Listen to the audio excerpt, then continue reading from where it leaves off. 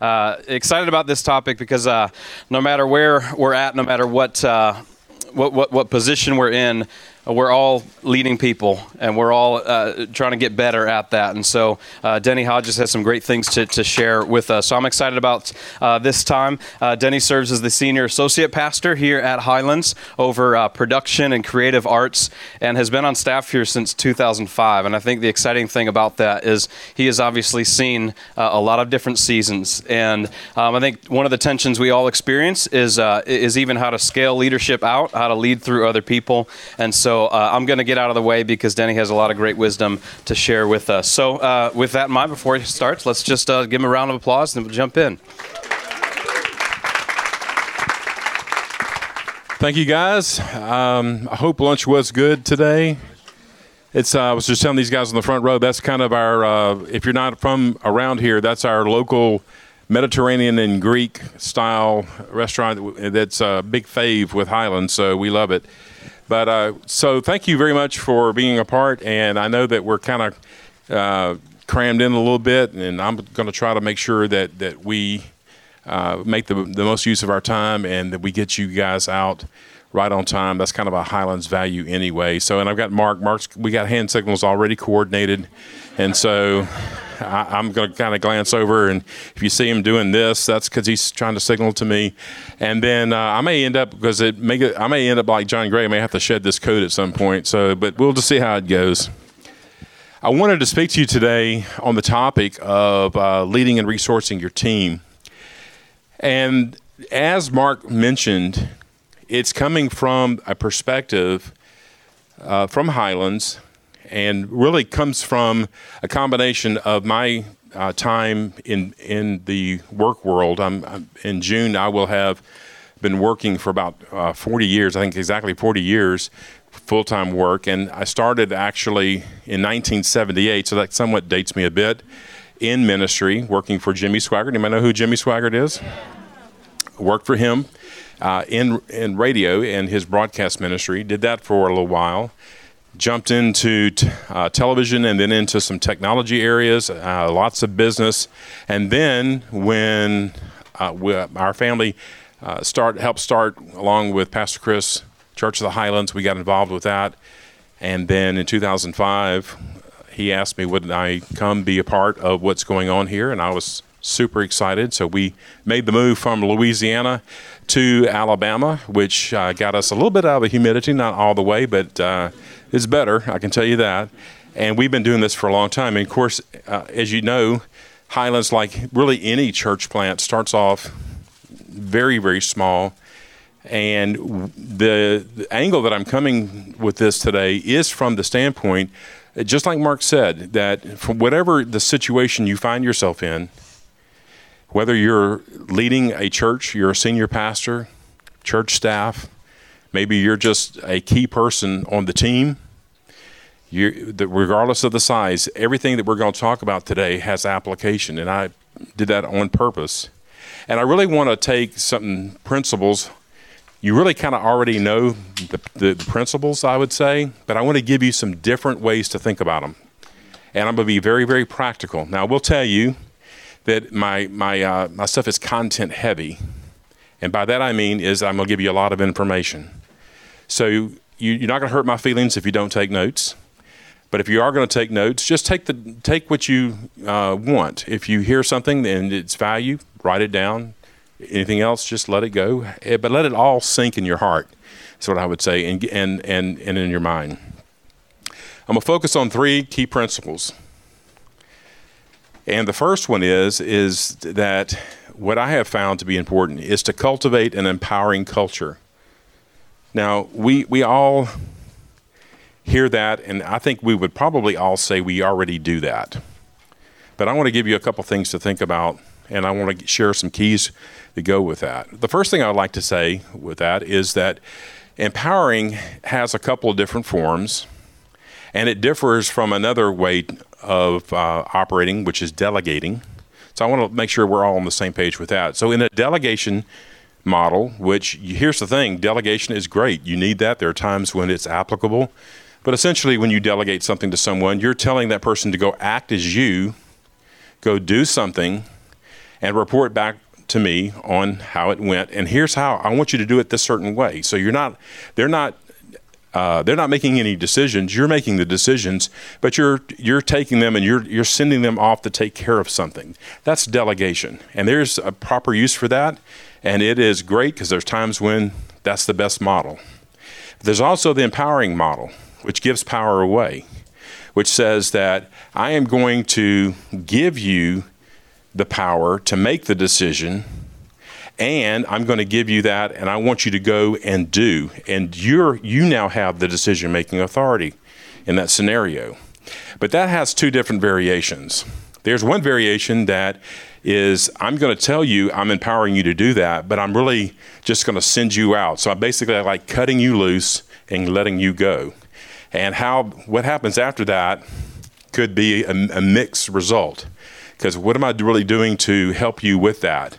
And the other way to think about empowering is that I don't simply give you the power, but I give you also the resources for you to do that and do it in a really great way.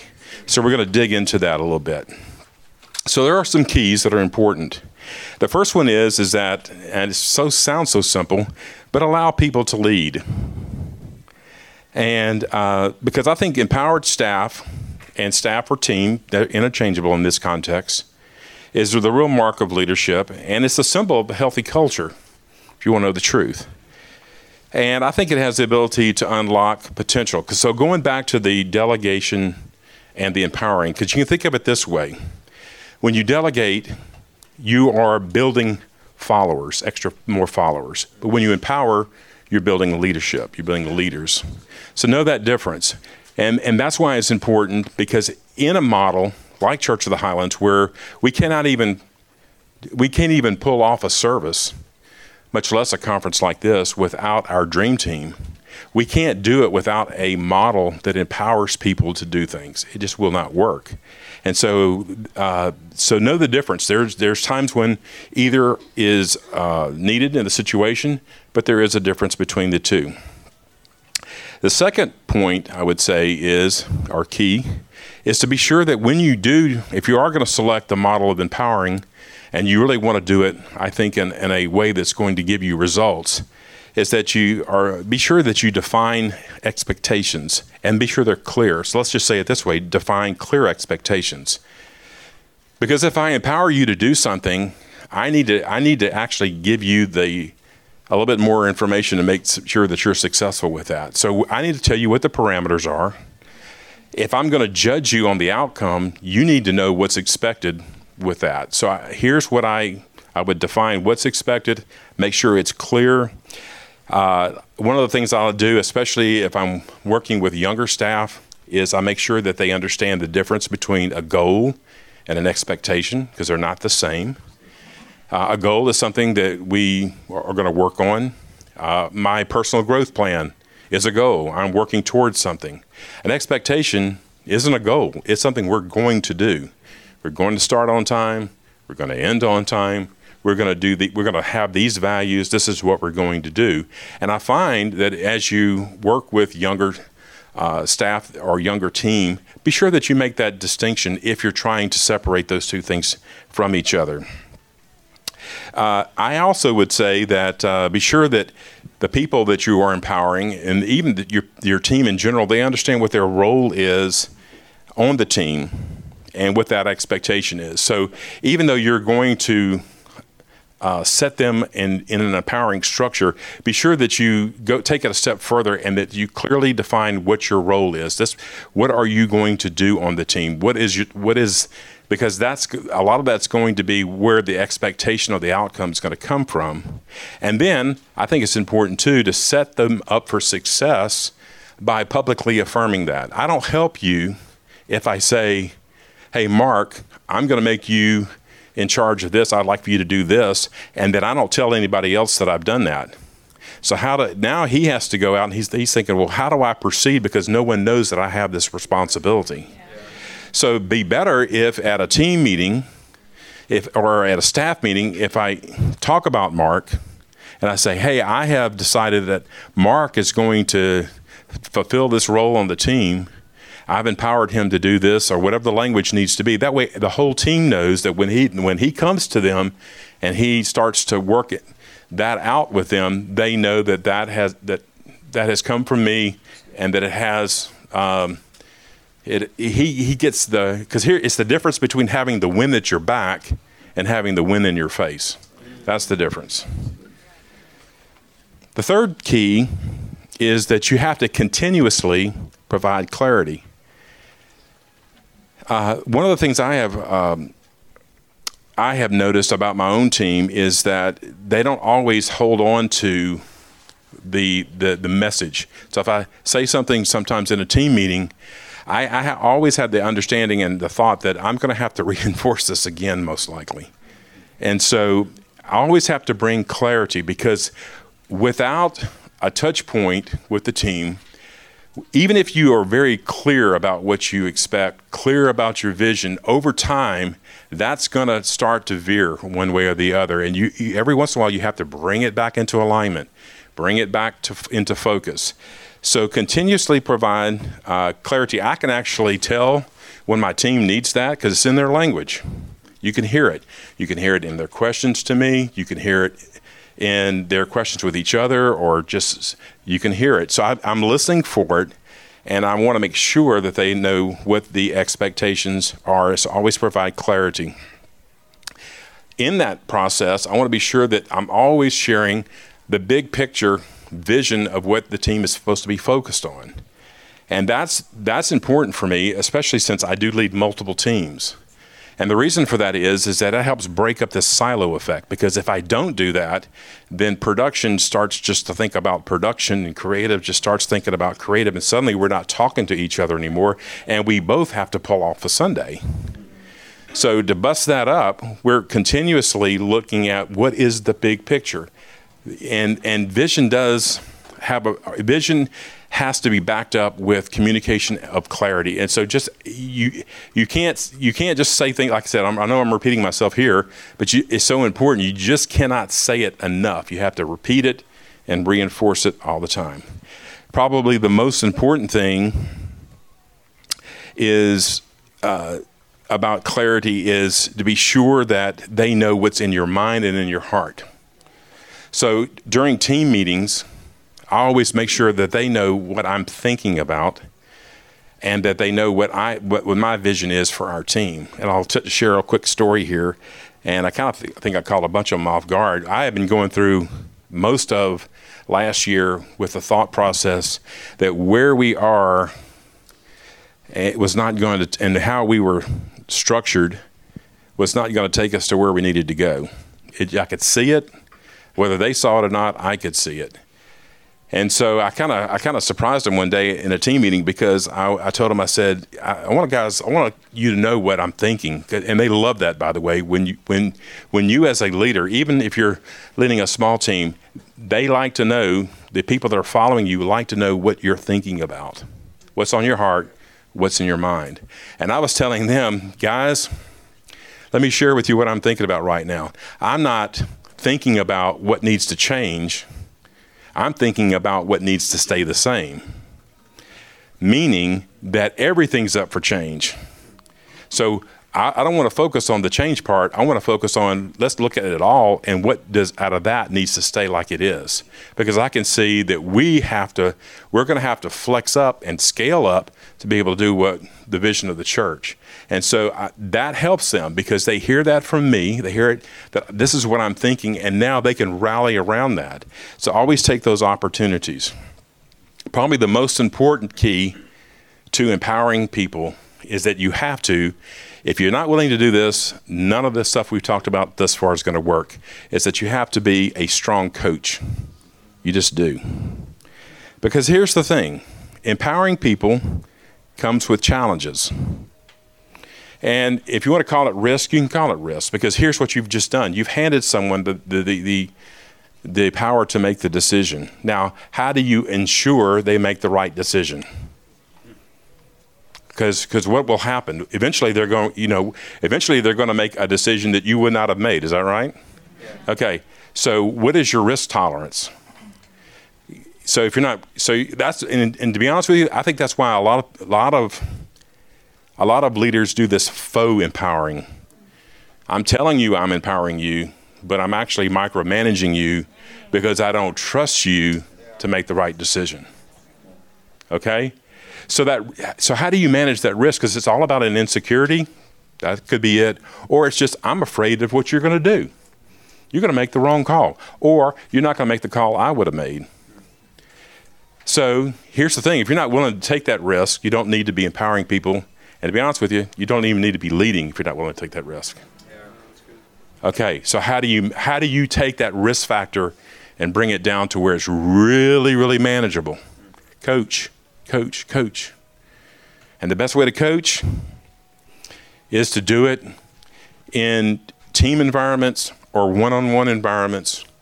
And we all, as leaders, we all have a tool belt on. I like to think of it that way anyway. And you got all these tools on your tool belt that you use to lead. And you know how on a carpenter's tool belt, what's the most important tool? Everybody would probably say it's the hammer, right? Because it's the one that gets used the most, and the hammer. Well, the hammer in this situation, and really the greatest tool on your tool belt, is the question. And I'm going to tell you why. So let's say, for example, that as a leader, I've empowered you to do something. And we're going to use you again, Mark, as an example, since you're right there. And Mark has made a decision, but it's not the decision I would have made. And it probably is not a decision he needs to make again. So I'm not going to let the train derail. So if it's a Sunday scenario, service time scenario, I may have to step in and I may have to help with the decision. But if it's not one of those types of things, it's something else. The next time that he and I are going to get together, we're going to have a discussion. But the discussion is going to be not that, Mark, what, brother, what were you thinking? That's a question. That's just not the right question. The right question is, tell me why you made that decision. And if you get something back that's not exactly like you want it, then follow it up with, did you consider this option? What you are doing is you're shaping that through, that's a coaching moment, that you are shaping that person, and you eventually what you want to get them to do is you want them to see it like you would see it because you have you're flying at a higher altitude, have a different perspective. You're helping them see it. But what you're not doing is you're not undermining their ability to make the decision because you're asking it in the form of a question. If I don't ask it in the form of a question, I am jerking the rug out from under you, and I have just undone everything I tried to do. It's gone. So do it in the form of a question, and you can question yourself into a position where you can shape that, where they say, oh, you know what? I think that would have been, I think now if I had to do it again, I would do it a different way. It's done. You won't probably have to have that discussion again in that same way. So take those opportunities to coach. And there's a couple things with coaching too that let me just, because it does require a commitment, and we're going to talk about this in just a few moments, of time, because this is another thing. Coaching requires effort on your part. And so you have to be willing to do that. But like, if you'll just get it, that once you do it and invest in it, then it's done. And rarely do you have to recover that ground. Sometimes you do, but rarely you don't. They get it and okay, this is going to work out great.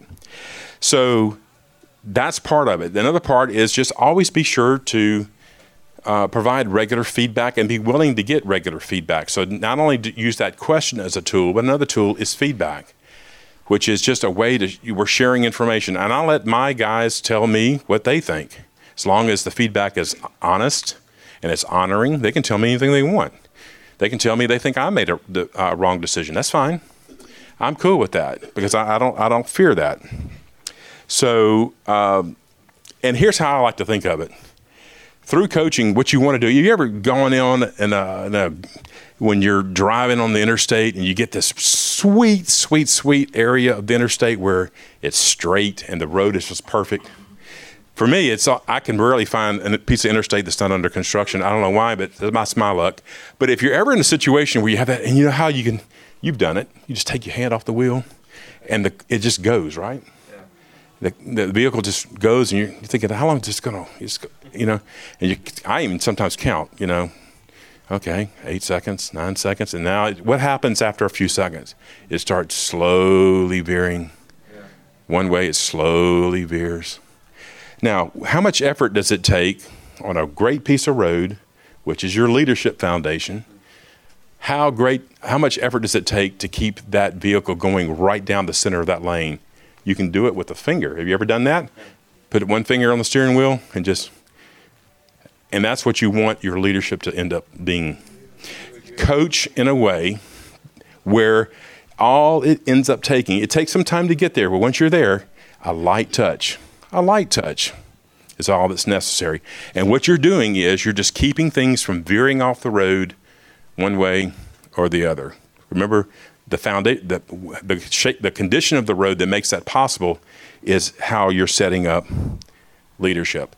One other thing I would just say regarding this is that there is, I think, a little added. I wouldn't say it's a challenge, but it's just something to think about when you're leading younger staff. Is don't make assumptions about what they know or don't know. I was teaching a financial class not long ago at Highlands College, and I could just see some of the looks I was getting back. And so I just asked them, I said, well, can I ask you guys a question? I said, if we were all as a group to go to Panera Bread, and we were going to buy like a coffee and a muffin, how many of you would need to get on your phone and check the balance in your checking account? And about, I'd say, 80% of the hands went up. And that surprised me a little bit. And that just let me know that, you know what, don't assume anything when dealing with younger people. So when you're leading them, realize they may need a little bit more effort. They may need a little bit more foundation. They may need a little bit more learning because they may not have come to you with that knowledge. So just keep that in mind. The second principle we're going to talk about today is going to sound basic again, but it's resource your staff well. Now, I'm going to tell you right now, it's probably not what you're going to expect.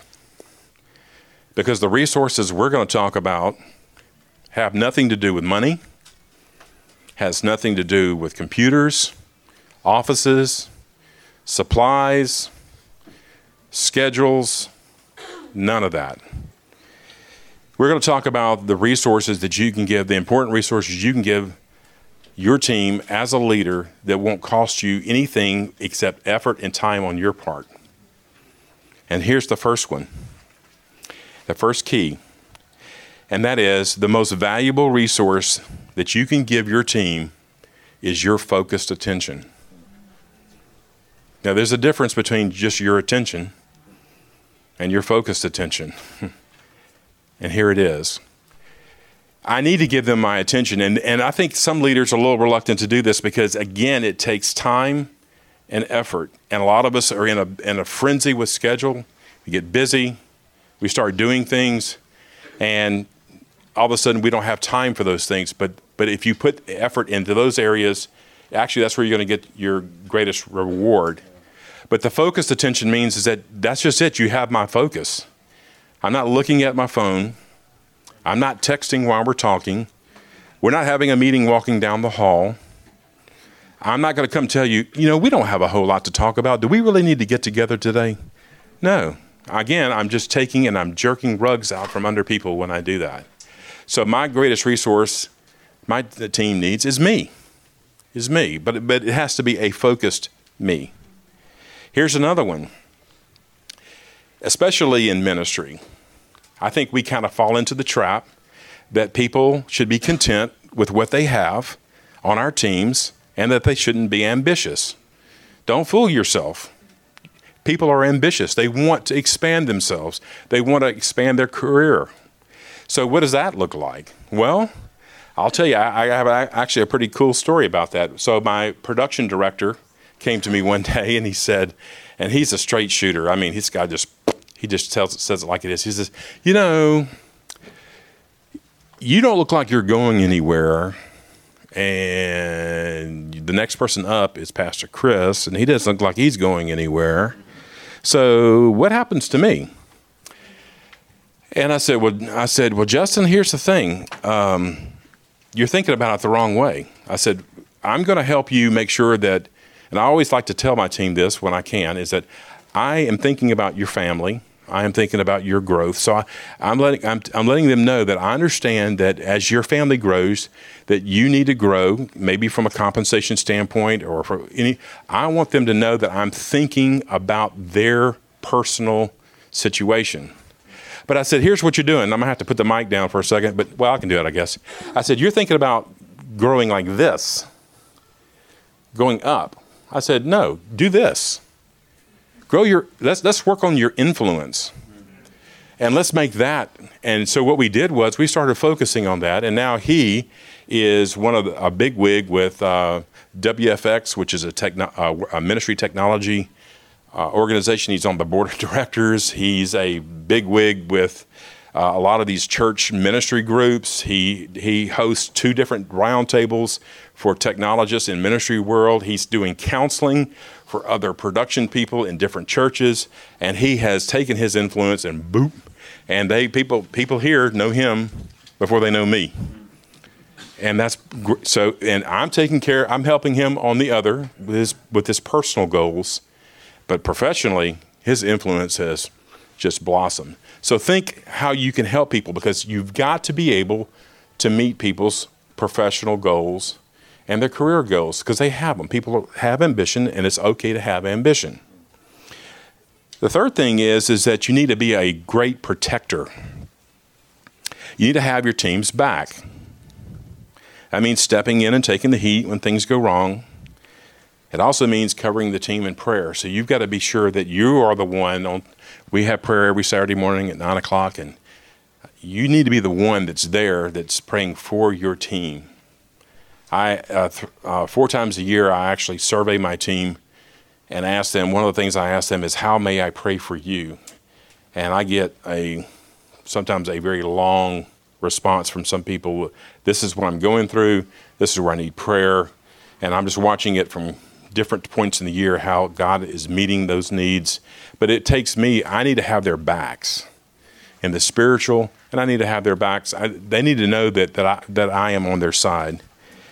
The fourth thing, and where I want to try to almost spend a little time on this, and I want to think this is an area where we just need to spend a little extra focus, is the fourth key is to have regular one-on-one connection times.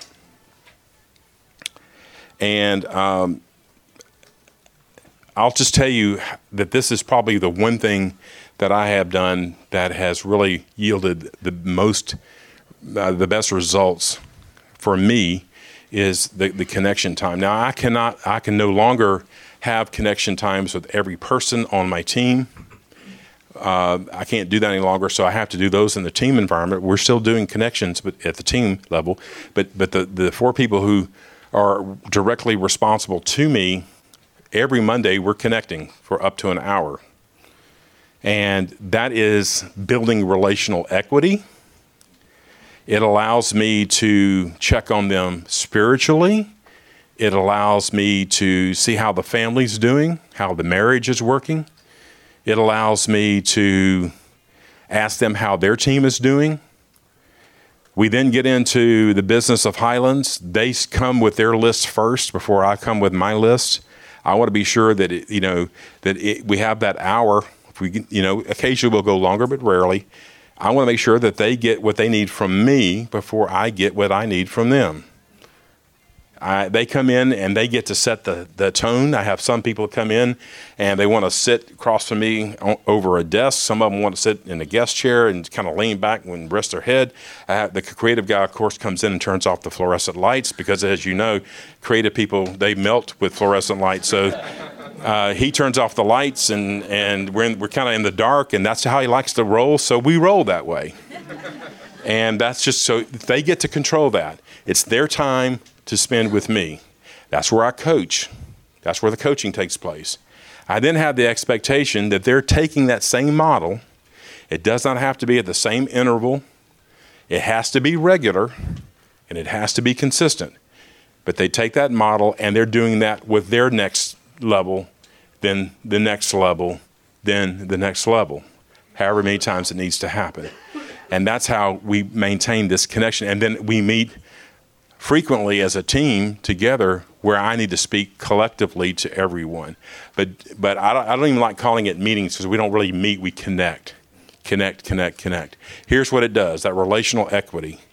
You are putting money in the bank because eventually, somewhere along the line, you're going to have a hard conversation with that person about something. It may not be about them. It could be about somebody on their team. And when you do, you're going to be making a withdrawal out of that bank account. And what you don't want to have happen is you don't want there to be, oh my gosh, I didn't know this. Does he not love me anymore? Is there something going wrong with our relationship? What's happening here? That all goes away. When you meet regularly and consistently, that goes away. So you need to find out who it is that you are leading, that you need to have that one-on-one connection time. And as a rule of thumb, I think it needs to be anyone who reports directly up to you or you're responsible for. Now, it doesn't work if you've got 20 people like that. If you have 20 people reporting to you, well, that's not a good model. I'll just say that. But you need to spend the time with that. So you want to hear something cool about that real quick? Okay. So Pastor Chris, he is a Monday Sabbath person. Mondays are his Sabbath, and I can see why, because he goes through and preaches 3 services live on Sundays, and so he's worn out. Monday's his Sabbath.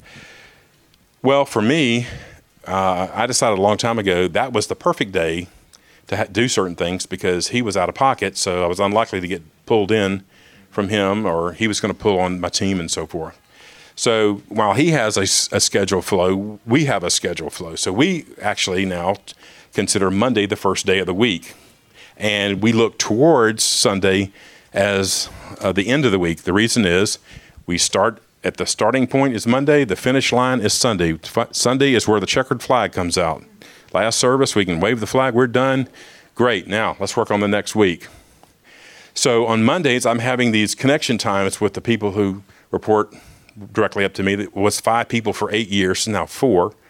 And I'm not going to lie to you. At the end of the day, I was tuckered out, as they say in the South. I was tired because I'm giving not only my focused attention, but I'm giving all my emotional energy to those 4 people. And that's all I do on Monday. I don't do anything else. That's it. That's all I do. And here's what I've discovered. Who's heard of the 80-20 rule? Okay, most people, the Pareto principle. There's a lot of variations of it, but there's one variation that's my favorite. It says that 20% of your efforts, if it's done correctly, will yield 80% of your results. Well, I have found that to be true in this scenario. I spend 20% of my week focused on 4 people that give me more than 80% of my results. I could settle the week on Mondays, and then the team runs itself for the rest of the week. And so that's how we can scale up at Church of the Highlands, and that's how we can do what we do, and it's because of that principle. Here's another thing that came out of that was so cool. I realized one day, hey, you know what? This is more than just the 80-20 rule. It's a time tithe. Give the first, and the rest shall be blessed. So the very first thing I do is put time into those 4 people, and the rest is blessed. The rest of that week gets blessed. And I just thought that was so cool. So it didn't mean everyone has to do it that way. Even my team doesn't always do it the same way, but it has to be regular and it has to be consistent.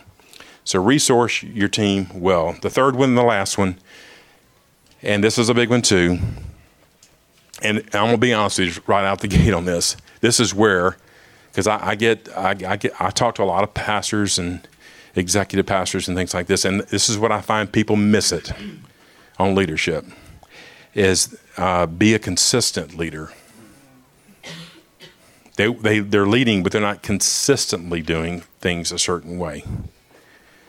And so, and here's another thing I'll just say. If you can't be consistent, you don't really need to be leading, because you're really letting people hang out there a little bit where you shouldn't be. So be consistent. So what does that look like? Well, I try to focus on making sure that the that I keep a consistent focus on the main goal. So I make sure our team always knows what we're working towards. The church is in a season, at different seasons of the year. I want to be sure we're focused on that. There are times that we all need to be working towards the same thing. We have vision. We all have to be working on budgets at certain times of the year. It's all kinds of things. Focus. Keep the focus. I don't need people going off in 100 different directions. I need them all working collectively together towards a single goal. I have to be consistent with decision making. I can't be one of these that's going to decide in this way and then next week, forget all that, we're going to do this over here. So what does that mean for me? I have to be intentional about planning and thinking and how do I need to look ahead and what's coming up in the next 8 weeks? What's coming up in the next year? What do I have to start thinking about now to make sure that the then happens like it should? I can't just be, oh my gosh, I forgot about this. Let's move over here. I can't jerk that around. So be consistent with your decision making. I have to have a consistent office schedule. And that totally doesn't sound like 2018. I get it because the office is wherever you are with a phone, right? I mean, it's just wherever you are. But here's the thing. I need to be in a place where my team can have access to me. And so for me, I have a very predictable schedule. I do that connection times on Mondays. Tuesday morning, I'm home, working from home because like everybody else, I need some head down time where I can be uninterrupted. I usually have some appointments on Tuesday afternoon. Wednesday is a day I don't expect to get anything done because that's all in day. All the campus pastors are here. Pastor Chris is meeting with us, and so it's really about meetings than anything else. And then Thursday, I'm here all day. I'm here and I'm available to take appointments or to meet with people. And so I have found that you can undo a lot of what you're trying to build up if you're inconsistent with your meeting time, because you're asking people, hey, be sure that you're here at 10 o'clock on Thursday morning. We're going to get together at 10 o'clock on Thursday morning. And then at 10 o'clock on Thursday morning, you're not here. They're here. You're not here. Well, I mean, why are you? So they could have been doing something else very productive, and you just messed all that up. So don't do that. Don't do that. Be consistent. Think about and plan. Here's a big one. Have a consistent mood and behavior. That stung a little bit. And I'll even tell you a little personal story with that. Years ago, I was working for a guy, and this is not in church world. This is in the business world. So offices did not have windows, and once the door was shut, you didn't know what was going on in there. And this guy was like a pro at going from his vehicle to his office, close the door without being seen. You could try to plan it and you couldn't catch him. And sometimes you just needed to get to him. I needed to get to him, and a couple of times when I got I was brave enough to knock on the door, I would get I got cursed out one time. And what that caused me to do was I was not going to knock on that door again, I can tell you that. But the door was always shut. And so I realized that even now, when I have people in my office, I close the door. But when they get up to leave, they always ask me, door open or door closed? And I'm thinking, y'all already know the answer to that question. Always open. Mm-hmm. Always open. Always open. And it's because of that experience. I want people to know I'm available.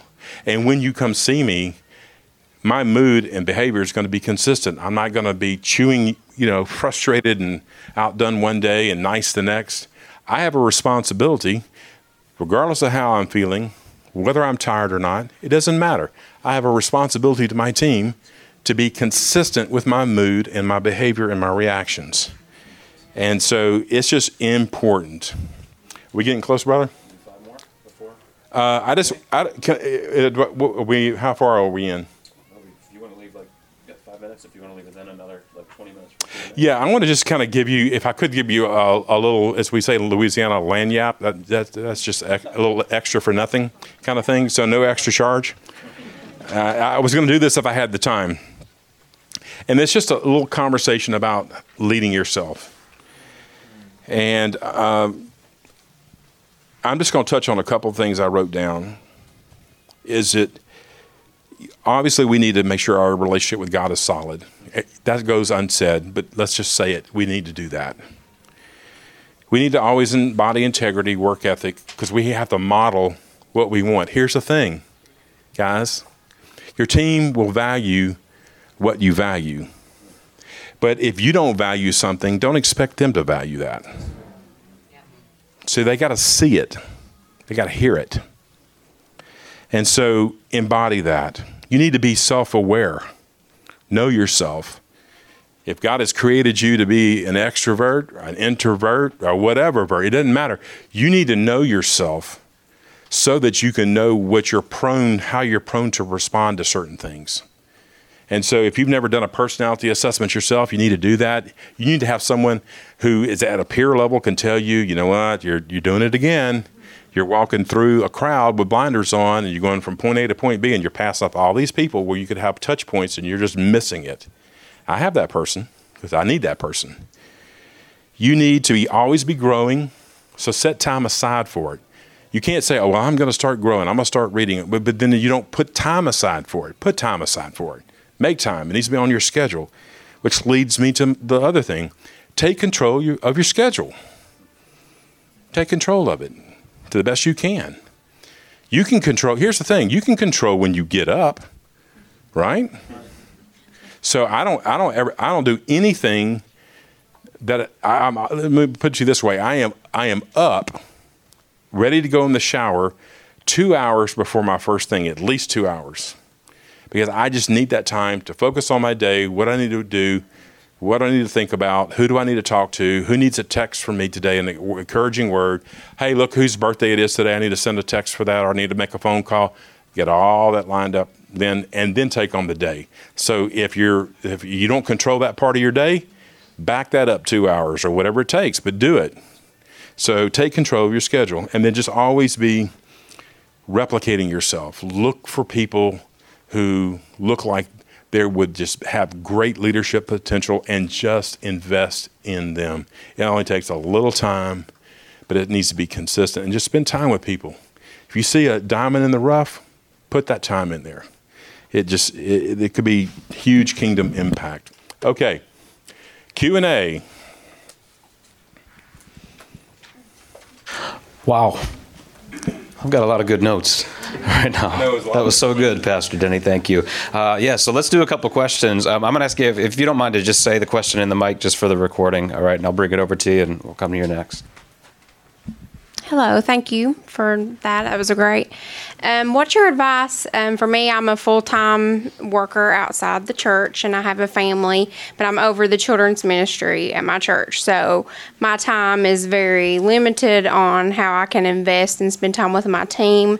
So maybe speak to that, and then also getting people to come to meetings and those one-on-ones, or any kind of connection or event. I mean, how do you encourage a large team and people actually want to be there and show up?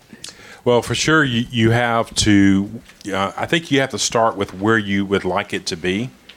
So kind of define in your mind what you would love, how you would like to have it work, and then work towards getting it to that point.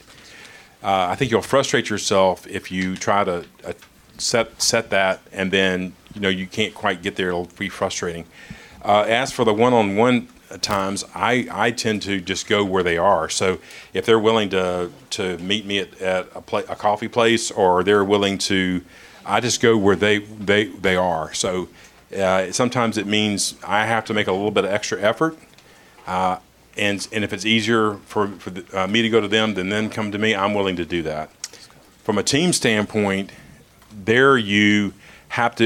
I think you have to be careful that you're not trying to ask people to do something that is probably going to conflict with just like yours, their personal life that's going on. So I would think about things that are around times that they're already going to be in the same place, like before and after services, that type of thing. I wouldn't want to pull someone in on a Saturday because I don't want to be pulled in on a Saturday. And I really don't want to go to a meeting at 7 o'clock on a Tuesday night either. So I would look for things and then make sure that when you do pull people together, that you spend only the amount of time you need, and that you bring value to that. If you bring value and you're respectful of their time, they will come. That's good. That's good. We're here first, then we'll come back here. Thank you. We're a new church. We're about 15 months old, and so I'm dealing with a lot of volunteers. How do you go about cultivating and recruiting volunteers, and the type of volunteers that are going to be the most helpful? Well, the way Highlands does it is through the Growth Track and Dream Team, as you already know, and the way that it's structured is that we're pointing people towards, this is your expression of ministry, and we allow them to self-identify. So rather than me trying to recruit people to a children's ministry or to production, what we do is we simply we help them see what maybe God has shaped them for. So a part of our growth track includes a personality assessment, which that kind of will tell a lot. You know, you get your people who are very extroverted. Well, they're great greeters, or they're, so you'll find between that and we do a spiritual assessment too, that kind of just helps that. And those types of things tend to point those people to those particular areas, although we don't force them to that. We don't try to recruit that. So I would just say that make sure that your systems up front for getting people into an environment where your language that you use, that, hey, this is to help you with what God has called you to do in ministry. And it's leadership in our church. And we have a leadership culture, but basically we're letting people know that when you come on the Dream Team, you're entering into leadership, and you're working through the area that God's created you for. So language is important. The front end is real important, and you can do a little recruiting. I mean, we battle for people, here and there. It's true, but ultimately you want them to self-identify, because you want to stay away from that.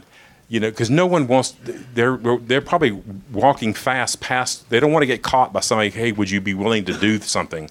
You want to frame it as, and really what it really is that God's called you to do something in the body of Christ. Let us help you find out what that is, and then come serve the local church.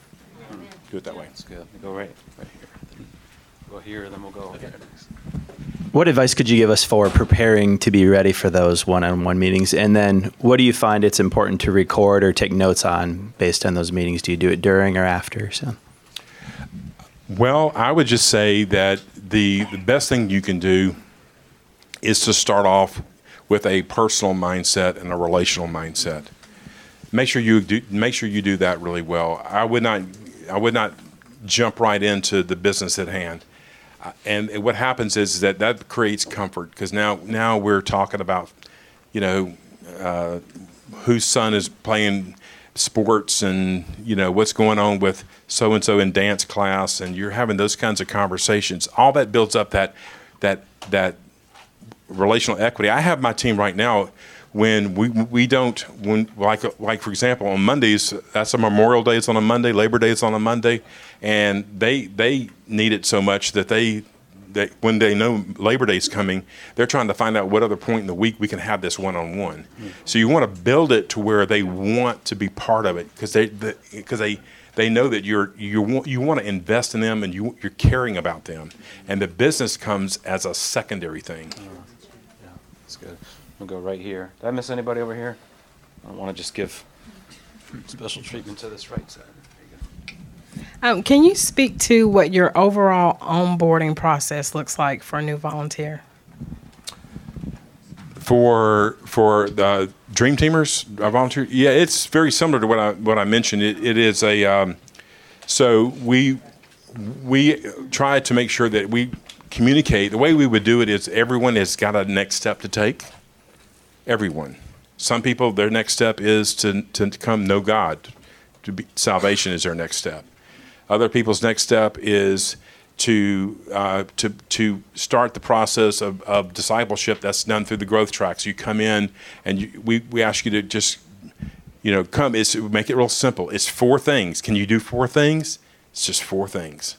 And here's the thing: they happen at the same time every month. So there's no having to remember a date and time. Make it simple, simple, simple.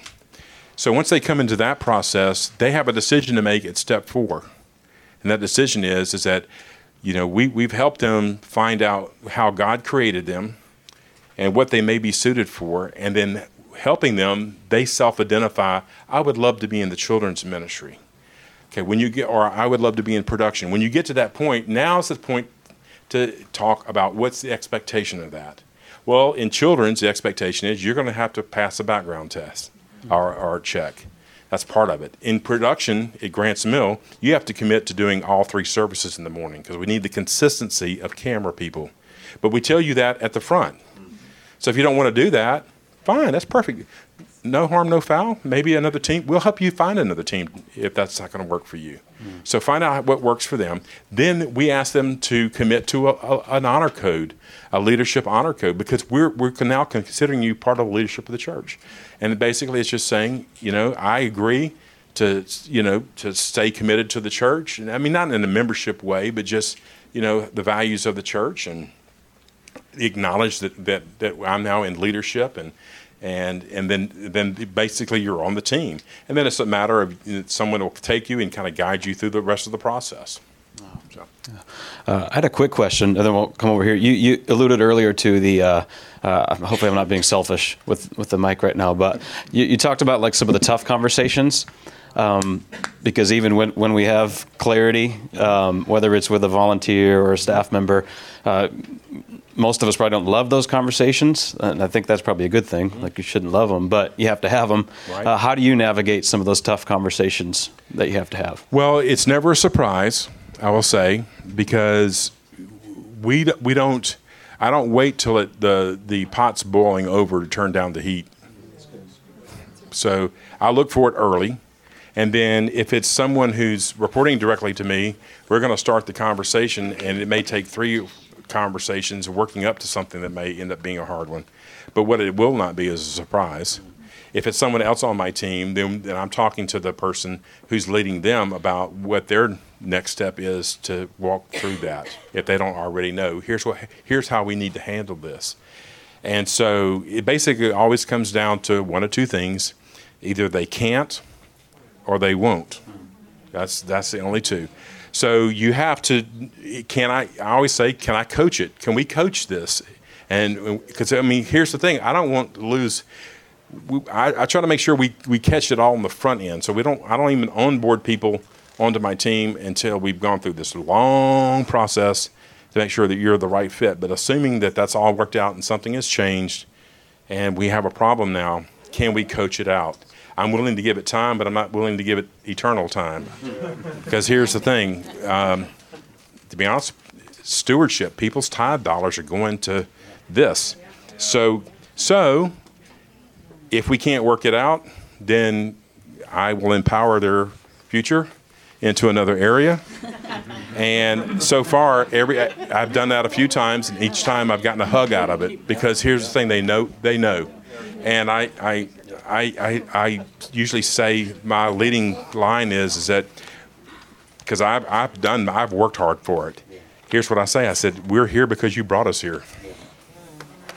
That's the only reason we're here. So I know that's hard to, you don't want to get in those situations, but here's the thing. It's going to happen at some point. It is with every organization. So let me go right here. Yeah. You pretty much took my first question, so I'll go with the second one. No, it was a good question. That was exactly what I was going to ask. With the big team meetings that you have, can you just do like a quick flow of what that would look like? Because I feel like going into some of those meetings, it's like these are things that we need to change, but it's so hard coming out of the gate with that and them accepting it, and then they might not come back the next meeting because they're like, oh, they're just going to tell us something we did wrong or something. So all positive in team meetings. So even things that may not that the team may not expect, try to do it through through vision casting. So I try not to give them like a series of dates and things like that. I can do that in an email. That's I try to spend the time focused on just where are we as a church, where are we headed. If there's information that I can give them that they may not find out any other way, and it's not confidential. I usually do that. Like we had this road out here under construction, had nothing to do with our team whatsoever, but I kept them updated on it only because information builds ownership. People like to know things, and especially if they think they're the only ones that know it. They like knowing it. It's just the way it is. And so I'm glad to talk about that, but I always do it within the context of what are we trying to accomplish with a traffic light? We were trying to get people off the property faster so that people can come onto the property easier, so people can feel welcome, so that they can come and know God, find freedom, discover purpose, make a difference. And so our meetings are around that, but where we are operating in a team dynamic, where we're headed, we talk a lot about future campuses, where we may be heading, some of the challenges that might come up with that, things of that nature. And then I always finish by sending them that survey I was talking about, where I asked them some questions. First question, how are you? And I'm telling you, they'll tell you too. Boom. What can I do for you? Because sometimes they may feel like, well, even though his door's open and he's here on Thursdays, I really need to tell him something, but I don't know that I want to go down there. And so they'll tell me what they think I can do for them. One guy told me one time, if you could just get me a production truck so we can drive some gear around. Well, actually, that was a good idea, so we did that. And so I did that. The next one is that, first of all, it's always, how are you doing? It is, what can I do for you? And then lastly, how can I pray for you? And that's where I hear about what's going on with situations at home, medical situations with family, who in their family may be in, have cancer, or just where can I commit things to prayer? And then I use a system that I learned from Willow Creek, which is just, I try to gauge where they are on their challenge. It's called a challenge chart, but it allows them to tell me, do they feel like they're being appropriately challenged, which is that they are, because here's the thing, most people operate really in the sweet spot if they feel a little bit of heat on the back of their neck, a little bit. Keeps you pumped and ready, energized.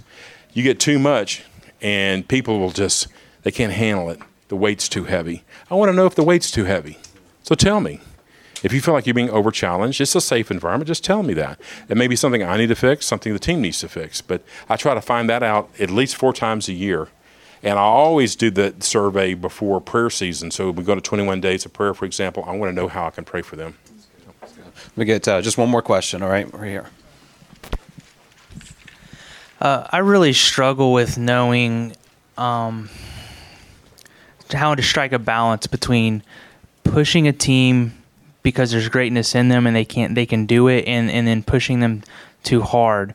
Specifically, when it comes to our setup process, we're trying to reach more people. We're having to expand into we're a completely portable church, and so if we have to grow our kids area, expand our kids area because we've got crowded, and that's like a big thing. It's more work on them, I don't feel like I've seen anybody that strikes the balance between like just using people, and when they burn out, they'll find somebody to replace them, or they're just so soft they never take ground. And I really struggle with that as a leader on, how do you strike that balance? One thing I do is I make sure I have all the information I need. So the team any of my team, I want to know things like, well, I just did it recently. I found out that I wanted to know what the average age of my team was. It's 33 years old. I wanted to know what percentage of my team was married, 85%. I wanted to know how much of my team had kids, 59%. I wanted to know what the average age of the staff children was, 6 years old. The youngest one is 7 months. The oldest one is 17 years old. When I found that information out, it gave me a perspective. I have to remember that the team that I'm asking to jump through these hoops, they're also having babies. They're doing homework. They're shopping at Walmart. They are getting kids to soccer. They're doing all those things. So in a team standpoint, I just need to be mindful of that. In a volunteer or a dream team standpoint, it may mean I need more boots on the field, so the setup for you is only once a month or twice a month, not every week. And so things like that. So know your team, and be sure that even though you're seeing that maybe they're not pushing, be sure it's not something behind the scenes that you don't know is the reason. And then, but then when you know it and you feel like they can be challenged, that's a great time to have a cup of coffee with somebody. So There's a lot of wisdom in this room, amen? Pastor Denny, thanks so much. Let's give it up. Wow. Hey, let me just pray just to end our time, and then we'll want to respect your time to get to the next app session. Okay, so Father, thank you for these moments. Put it in our hearts, our minds. Help us to lead better the teams and people that you've entrusted to us. Thank you for Pastor Denny and his heart to make all of us better here, and we just commit the rest of this day to you in Jesus' name. Amen.